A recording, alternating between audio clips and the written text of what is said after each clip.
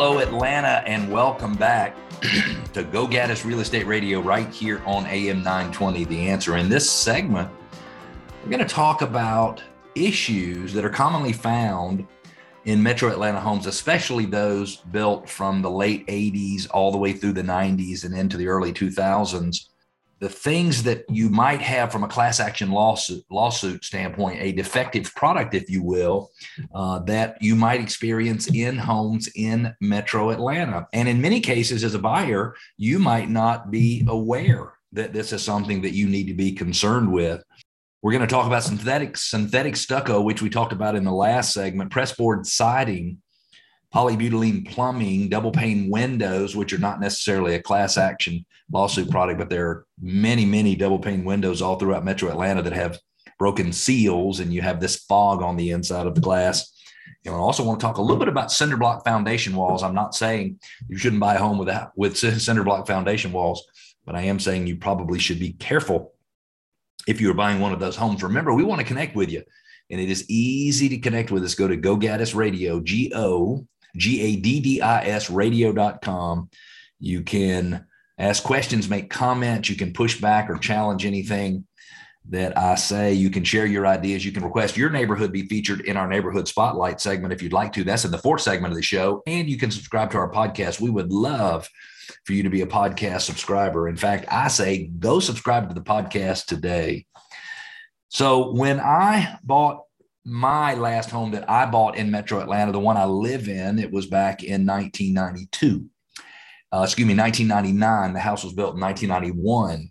And the home had a particular product on it that was the subject of a class action lawsuit. Now, that means, for those who don't know, that there was a bunch of people who purchased homes that had this type of siding on it. And my home has what's called LP siding, which stands for Louisiana Pacific siding. There was also Masonite siding. There was all kinds of brands that were subjects of class action lawsuits. And when I bought the home, the seller of the home disclosed to me that the home had a product on it that was the subject of class action litigation. That seller had gotten a settlement or a payment of, let's just call it a couple of $1,000s. And I think that seller used it to paint the home. And because I knew I had something that already had some issues with it, I was able to take additional care of it over the years. And I still have that same siding on my home today. It is in very, very good shape. So you're probably wondering, okay, if I have pressboard siding, if my home is built sometime from the late 80s all the way to the early 2000s, I wish I could give you a very specific time. I know my sister built her home 1996 or 1998, and they were still using LP siding at that time on homes. And it's not that the material is a bad material. This is the just the normal siding that you would see, the lap siding that's on the side of a home or front of the home, back of the home, that, where the pieces are stair-stepped all the way up to the top. And the issue is that those boards were manufactured. They were basically extruded. They were run through a high pressure extrusion machine. I don't know if I'm saying that correctly, extrusion machine. And they basically take cardboard and little wood fiber chips and they press it together, and then they basically seal it in an outer coating, if you will. And so what happened was, as in many cases in Metro Atlanta, when those siding boards, when one laps over the other, they would actually put nails along the bottom of that edge. And when they did that, they would cause the bottom edge of the siding to swell. Or they would cause it to start to open up. So it has this, let's just call it a plastic seal over it. It's not a plastic seal. I don't even know what it's called, but it starts to open up on the bottom, and then it starts to work like a wick. So if you have a wick in a container of oil for one of your maybe one of your torches in the backyard. And so as it burns at the top, it wicks the moisture up through the wick all the way to the top, or wicks the oil through to the top. And that's what happens is the rain runs down the front of the siding, and it's supposed to drip off of one piece and down to the next piece. But it will roll around the bottom edge. And when it rolls around the bottom edge of the siding, it actually sucks it up into the siding. I have seen one of these, a home. It was a car with it was a townhome in Peachtree Corners that had a detached garage behind it. And it was a carport. And there was no wallboard or sheetrock on the inside. You could just see the siding on the outside. And there were mushrooms growing on this siding. So the first thing I think you need to be aware of is whether or not your home has any siding that was the subject of a class action lawsuit. If you've just joined us, you're listening to Go Gaddis Real Estate Radio right here on AM 920 The Answer. I'm Cleve Gaddis. In addition to being the host of this show, I'm a full-time real estate agent and broker. My family's been in business for 35 years. We live, eat, breathe, and sleep real estate in Metro Atlanta, and we would love nothing more than to work with you. And what we're talking about are products or things that buyers should be aware of when they're out looking for homes in Metro Atlanta that in many cases they are not even aware of at all. The second item is synthetic stucco. And in our last segment, we talked about synthetic stucco. We had a listener question saying, do I need to be aware of synthetic stucco? And for a while, I know some of the big employers in Metro Atlanta would not even provide relocation benefits for someone who was buying a synthetic stucco home, meaning if you bought it, they were not going to give you relocation benefits to help you sell it. And as we mentioned in the prior segment, it was really more of an installation problem. It was not caulked correctly. And synthetic siding is sort of like having a cooler, a styrofoam cooler on the exterior of your home with a very thin, very light, concrete finish on it.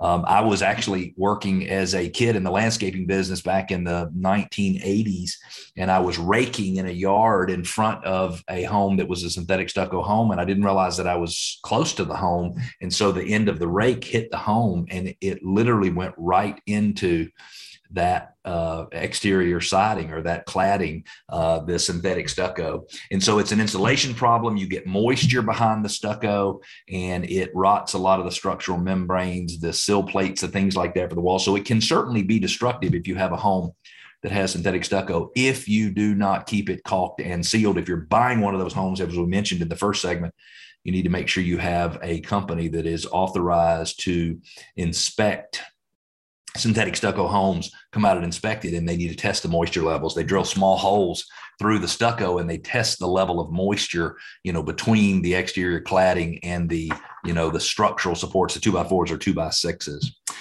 The next thing is polybutylene plumbing. And we have a listener question in the third segment about polybutylene plumbing. So I'm just going to hit on this real quickly.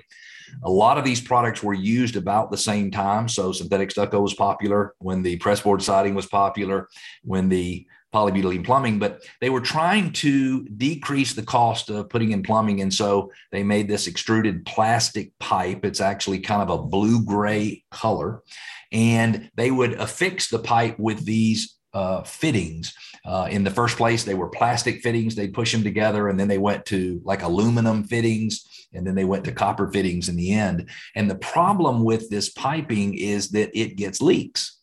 And so it's not a matter of whether or not you're going to have a leak. A lot of times with polybutylene plumbing, it's a matter of when. And so we will talk more about that in the third segment. But you need to know before you close on your home purchase whether or not the home you're looking at has polybutylene plumbing. Very, very important to understand that. In many cases in Metro Atlanta, and for the last year, it didn't matter if the home you were looking for, and maybe 2 years, if it didn't matter if it had class action lawsuit products, it didn't really matter because you were going to have to do whatever the seller wanted you to do in order to buy that home. Now things are becoming more balanced. And so buyers have a lot more oomph. They have a lot more sway in the negotiations today than they did even 2 or 3 short months ago.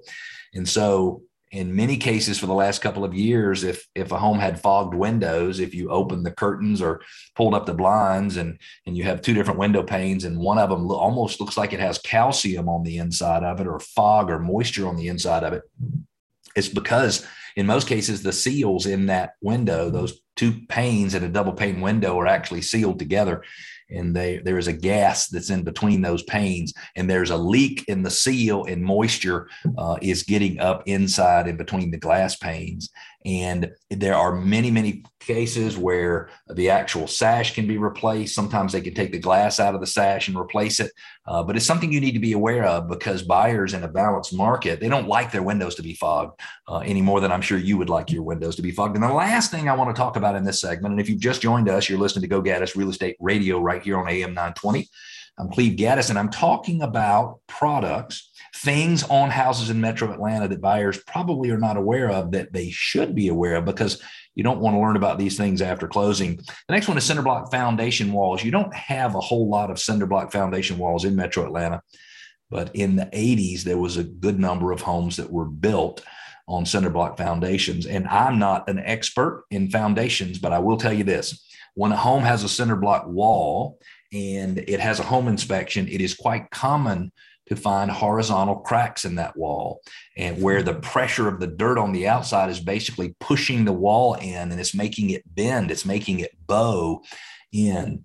And so I'm not telling you you should not buy, I'm not telling you you shouldn't buy a home that has a cinder block wall. What I'm telling you is that if you are looking to buy a home and it has a cinder block wall, foundation wall, then my suggestion is you have it thoroughly inspected. In many cases, the way they shore that up is they come in and they put a basically like an iron I-beam on the inside of the wall, and they basically bolt it to the floor and they bolt it to the house. And so it is the slab in the basement or whatever the lowest floor is, and the home itself that's actually holding the wall up. So be aware of synthetic stucco, pressboard siding, polybutylene plumbing, which we'll talk about in the next segment, leaking double pane windows, and cinder block foundation walls. We're going to take a quick break. When we come back, why is it important that listings are in really good showing condition, especially today? And we're going to talk more about the problem with polybutylene pipe. Stick with us. We'll be back.